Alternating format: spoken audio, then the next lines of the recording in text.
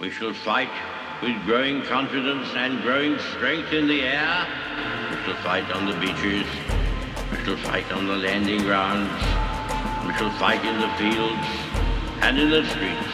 We shall never surrender until, in God's good time, the new world, with all its power and might, steps forth to the rescue and the liberation of people. In times of universal deceit, truth is the only rebellion left.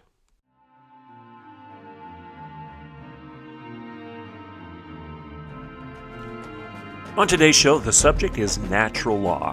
What is it, where does it come from, and why is it important to our constitutional freedoms here in the United States of America, and frankly, human freedom across the world? I'm Dr. Everett Piper, and this is The Rebellion.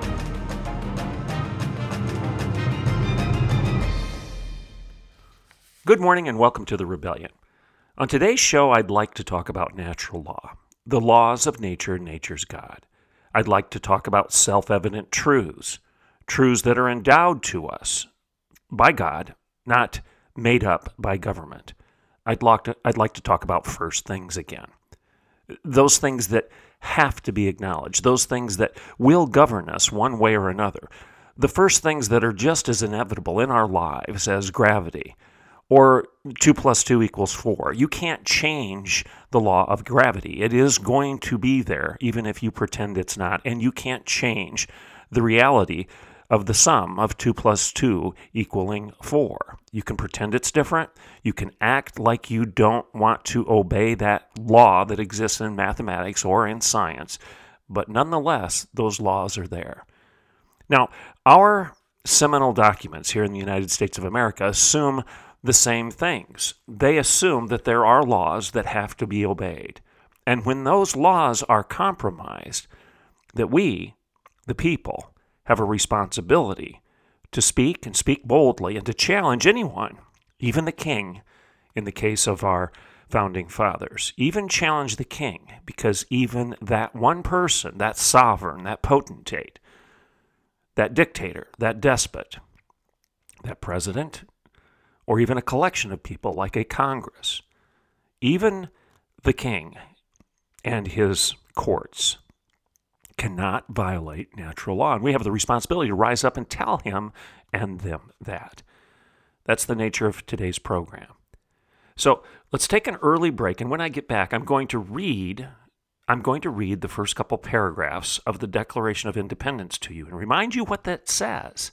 What that document says, what the Declaration of Independence, what does it declare? When it's called the Declaration of Independence, what is it declaring as the basis for our independence? And in this case, a synonym for independence would be freedom, the declaration of our freedom, the declaration of our liberties, the declaration of our independence is grounded on a very, very important argument that I would argue our Congress, our courts, and even our king, the President of the United States, have either forgotten or they intentionally now ignore. In fact, when Joe Biden botched the preamble of the Declaration of Independence and he said, you know, that thing. You remember when he did that? He started citing, we hold these truths to be self-evident that all men are created equal. And then he botched it. He couldn't finish the statement. He started mumbling and bumbling, realizing that he had forgotten how to finish that important seminal statement in the United States of America, that cornerstone to our constitutional republic. Realizing that he had botched it, he concluded by saying, well, you know that thing. That thing is grounded in God, not government, in our Creator, not our Congress, not our courts, and not a king. That thing is natural law, self-evident truths, the reality of a creator being above and beyond and more powerful than us, the reality of a first thing that we must honor. Otherwise, we'll suffer the consequences for ignoring that first thing, that law, the laws of nature and nature's God. I'm Dr. Everett Piper, and this is The Rebellion. Like I said, let's take a break. When I get back, we'll start out with the Declaration of Independence, and then we'll talk further about the first things of natural law and what one or two of those natural laws are as we set the stage for subsequent shows where we will talk about this in greater detail. I'm Dr. Everett Piper. Let's take a break. I'll be right back in a couple minutes. Welcome back to the Rebellion. All right. On July 4th, 1776, our founding fathers submitted this document. They titled it the Declaration of Independence, the Declaration of Freedom, the Declaration of Liberty. This was our ancestors, our great-great aunts and uncles, grandfathers and grandmothers, declaring that their rights, their natural rights, had been violated, that the laws of nature and nature's God had been spurned, had been ignored, and that the people who had been suffering the consequences of that violation of law, the people who were the subjects, the victims of that crime, had the right and responsibility to rise up and say so. So they did. And this is the way they did it. The unanimous declaration of the 13 United States of America. Again, what united those states? We talked about that in yesterday's show. What united those states was una verite, una veritas, the university, if you will, of natural law, the laws of nature and nature's God. The fact that there were truths that were self-evident that needed to be learned, understood, and perpetuated, promoted, and taught in their day and their time, as well as set down in the documents of our nation so that they could live on. Those truths, those words, those writings would live on and teach the progeny of those United States. Teach them what was holding them together. Pass on that binding glue, if you will. The unanimous declaration of the 13 United States of America.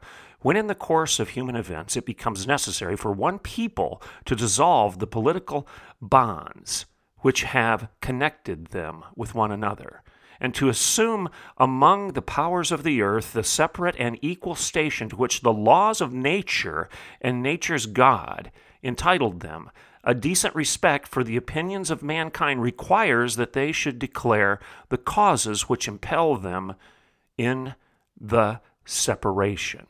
That's the first paragraph. What's critical? What's critical in that particular paragraph? When in the course of human events it becomes necessary for one people to dissolve the political bands which have connected them with another, and to assume among the powers of the earth the separate and equal station to which, here's the key phrase, folks, the laws of nature and nature's God entitled them. Right at the very beginning, in the first sentence of the Declaration of Independence, of liberty, of freedom, that declaration that serves as the glue to bond the United States together as a united people rather than a divided people. A university rather than a diversity is the laws of nature and nature's God. They're recognizing that there are laws that come from outside of us.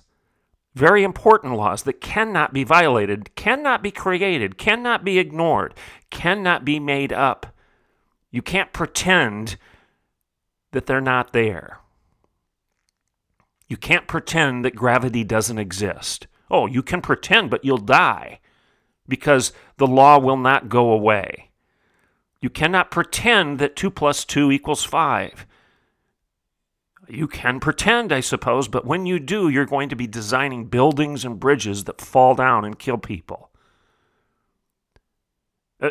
Pretending, make-believe, acting like your opinions are more important than the truths of natural law, the laws of nature and nature's God. When you start functioning in a make-believe world where you think you can jump off a building and float to the ground and not hurt yourself, or when you think you can design bridges and houses and barns and other structure on some contrived, opinionated math rather than the facts of addition and multiplication and subtraction.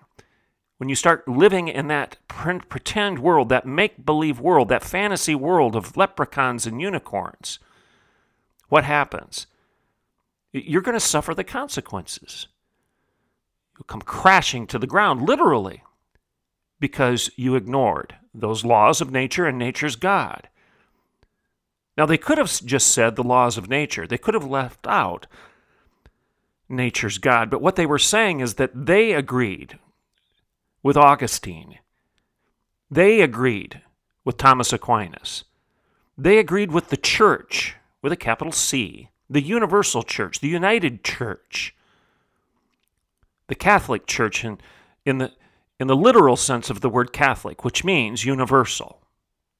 Not Roman Catholic. They weren't aligning themselves with the Pope as the ultimate potentate and dictator and power broker. No, they weren't doing that. They were aligning themselves with the universal understanding, the universal church, the laws of the universe, the laws of nature and nature's God. That was their basis for writing this, which, in the concluding sentence of that first paragraph, says, these laws, the laws of nature and nature's God again, these are the things that impel us to separation from a government that thinks it's God and can violate these basic laws. Then they went on in the second paragraph and said this: we hold these truths to be self-evident. This is the part that Joe Biden botched. He couldn't remember this. We hold these truths to be self-evident, that all men are created equal, that they are endowed by their Creator with certain unalienable rights, that among these are life and liberty and the pursuit of happiness. Full stop right there. No, it doesn't say we hold these truths to be self-evident, and then you bumble it and confuse it and mumble and jumble it, and then you say, oh, you know that thing. No, this is very important, folks. It's not just that thing. And any leader that can't remember it, understand it, proclaim it, and defend it is not a leader worthy of your vote. We hold these truths to be self-evident, that all men are created equal. Now, when they talk about truths, let's just talk about those two words in the first phrase of this sentence before the first comma. We hold these truths to be self-evident. They're acknowledging that there is a truth, and it is self-evident. Not that we're going to build a new nation or base our appeal to the king and to the British Parliament on opinions, on our feelings. No, they weren't saying that. They were saying we hold truths, not opinions, not feelings. We hold these truths to be what? Self-evident. You just know they are there. Again, I'm going to repeat the analogy of gravity. It's self-evident that gravity exists. Drop a rock, it falls to the ground. Push something off of a cliff, it falls down the precipice into the valley below. We know that there are certain self-evident truths. Why is it self-evident? You just know it by virtue of being a human being. You know gravity is real, and you know that certain moral things are right or wrong. I've argued before, it is self-evident that rape is wrong, isn't it? It's just not an opinion that rape is wrong. It is self-evident that rape is always wrong. It is self-evident that slavery was a bad thing. It is self-evident that genocide should be stopped. It is self-evident that freedom is better than slavery. There are certain natural laws that are given by nature's God that are true with a capital T, and your opinion and your feelings and your quest for power doesn't matter. You can get 1,000 people to agree that rape is a good thing and only have one person in the room saying, no, it's a bad thing because you perpetrated the rape on me. Who's right? The population doesn't matter. It's a fallacy of ad populum to claim that this new law of justifying rape as being good rather than evil. It's a fallacy of ad populum for you to claim, or anyone to say, that the 1,000 are right and the one person is wrong. Why? Why do we know that? Why do you obviously agree with me as I'm making that particular argument on this show? You're nodding. You're saying, yes, the one person who was raped, who's saying it's wrong, is the person who is right. And the 1,000 others who are trying to justify it and come up with a new standard to make rape moral rather than immoral, they're the ones in the wrong. And the argument that in the quantitative, that because you've got more people quantitatively arguing against this natural law doesn't change it. It's self-evident on the very face of it. It's true, with a capital T, that rape is a bad thing.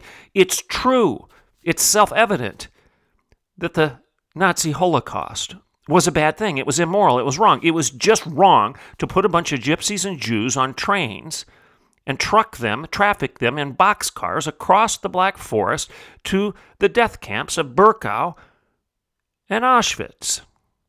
That was wrong. Who listening to me right now would like to argue, no, that was just an opinion? It was an opinion by a group of people. The Allied forces versus the Axis forces. It was the opinion of the Allied forces that killing Jews and gypsies in the death camps was wrong. That's just an opinion. No, it was objectively, absolutely, self-evidently wrong. Antebellum slavery, the same thing. Buying and selling other human beings as if they are chattel is a bad thing. It's wrong. So when our Declaration of Independence says we hold these truths to be self-evident, it's grounding that truth and that self-evident nature of that truth back to the first paragraph where they said the laws of nature and nature's God, entitled them to separate from a government, from a Congress, from a king, from a culture that was violating those natures and sticking its finger in the eye of nature's God. When that happens, we hold these truths to be self-evident, that we're all created equal, and no one can be treated that way. We're all endowed by our Creator. Those truths, that self-evident reality around us, the laws of nature, all of that is grounded in the assumption of a nature's God, of a Creator that gives us certain unalienable rights. And they capitalize rights with a capital R. And then they say among these. Now, among these is an important phrase because it's not saying that the unalienable rights stop with life and liberty and the pursuit of happiness, but at least we can agree, can't we, that among these unalienable rights, rights that cannot be denied or taken away, are life and liberty and the pursuit of happiness. Now, there was a time 5 seconds ago where we could all agree that life is basically a self-evident definition. But today, apparently, in the wisdom of man, where we've elevated ourselves to be as God, and therefore will design and define all laws rather than relying on nature's God and the laws of nature to tell us how to live. We've got places like California right now that are saying that you can actually terminate a human being after it's born if it was born as the result of a botched abortion. This is infanticide. This is murder. This is wrong in every shape or form. So we can't even define life any longer because we're ignoring the basic argument of the Declaration. That life is a self-evident thing. We shouldn't be arguing about what a human life is or isn't. And that liberty is a self-evident thing. We can tell when somebody is in bondage and when they are set free.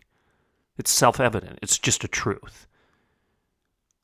And that the pursuit of happiness, and again, I've told you before, happiness is just not this don't worry, be happy phrase of our modern times. No, happiness essentially was a synonym for purpose, the pursuit of purpose. I've said over and over again on this show, if you want to understand what they meant by happiness, consider it to be the antonym, the opposite of haplessness. That you and I have the right, and frankly, we will always pursue it. It's a law of nature. It's been imprinted upon our hearts, minds, and souls by the Creator, by nature's God himself, that you're going to pursue purpose. You're going to pursue happiness. You don't want to live a hapless life.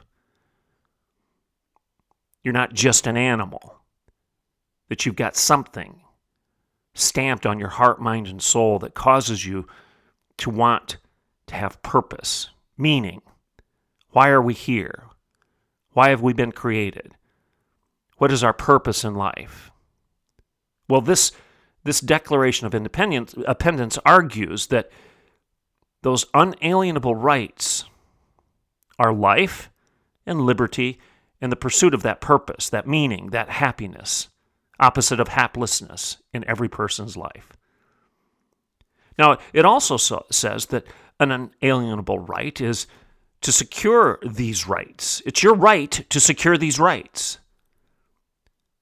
And that governments are instituted among men. That you have governments in the first place. And that these governments derive their just powers from the consent of the governed. So this is the elevation of the power of the people within the government itself. That you can't have any small group of oligarchs, aristocracy, a small group of people, the elites, that think that they should govern everyone else. No, the people, they are the power. They are the very basis. They are the DNA of the government. They are the government. So this is the very foundation of our independence, of our freedom, of our liberty. These are the first things. The laws of nature and nature's God. The laws of nature and nature's God. The self-evident truths that are endowed to us by our Creator. These are the first things. And I'm going to say it one more time before we end this show. There are certain laws that cannot be avoided, cannot be ignored. There are man-made laws, for example, a stop sign. That's a man-made law. You don't have to have a stop sign at the intersection. Or to make it even more obvious that that's a man-made law, let's just say that the government decided to put stop signs along a country road with no intersections. It's just a straight road that goes for miles and miles and miles, and there's no other road that crosses it. But your local government decides to put a stop sign up about every mile along the course of that 15 or 20 mile road. Now you'd say, that's ridiculous. Why would they do that? Well, because they're the government. They've decided they have the power to control you. They think that you should slow down and stop every couple miles along this 15-mile stretch of road. No, there's no other reason for you to stop other than we told you to. There's no intersection. There aren't even any houses along this road, so there isn't even a driveway coming out across the road or entering into your line of traffic. No, we, the elites, the oligarchs, the aristocracy, we have decided to make a new law. We're going to put up stop signs because that's the best way that we can slow you down. And we're going to have drones patrolling this particular stretch of back country roads. And if you don't stop, we're going to be sending you very expensive tickets until you learn to obey us. Now, that's an example of a man-made law. That's not a natural law. That hasn't been given to us through a self-evident truth. It hasn't been endowed to us by our Creator. It isn't the product of nature's God. No, this law is not a law of nature. It's a law of man. And it has come from government thinking it's God rather than acknowledging that there is a God above them. It's come from the quest for power rather than an eternal principle. So an example of man-made laws would be something that I just said right now. And the reality is when we ignore the laws of nature and nature's God, when we ignore the revelation of God, whether it be the revelation of nature, a law of gravity, a mathematical law, or another revelation such as the Ten Commandments, which are not man-made. These are laws that we all understand are not opinion. Thou shalt not kill is not an opinion. Thou shalt not steal is not an opinion. These are laws that we've understood for millennia to be dictated by God, not derived from government. Revelational law is a law of nature. It's a revelation of God. It's not a construct of man. It's not created by government.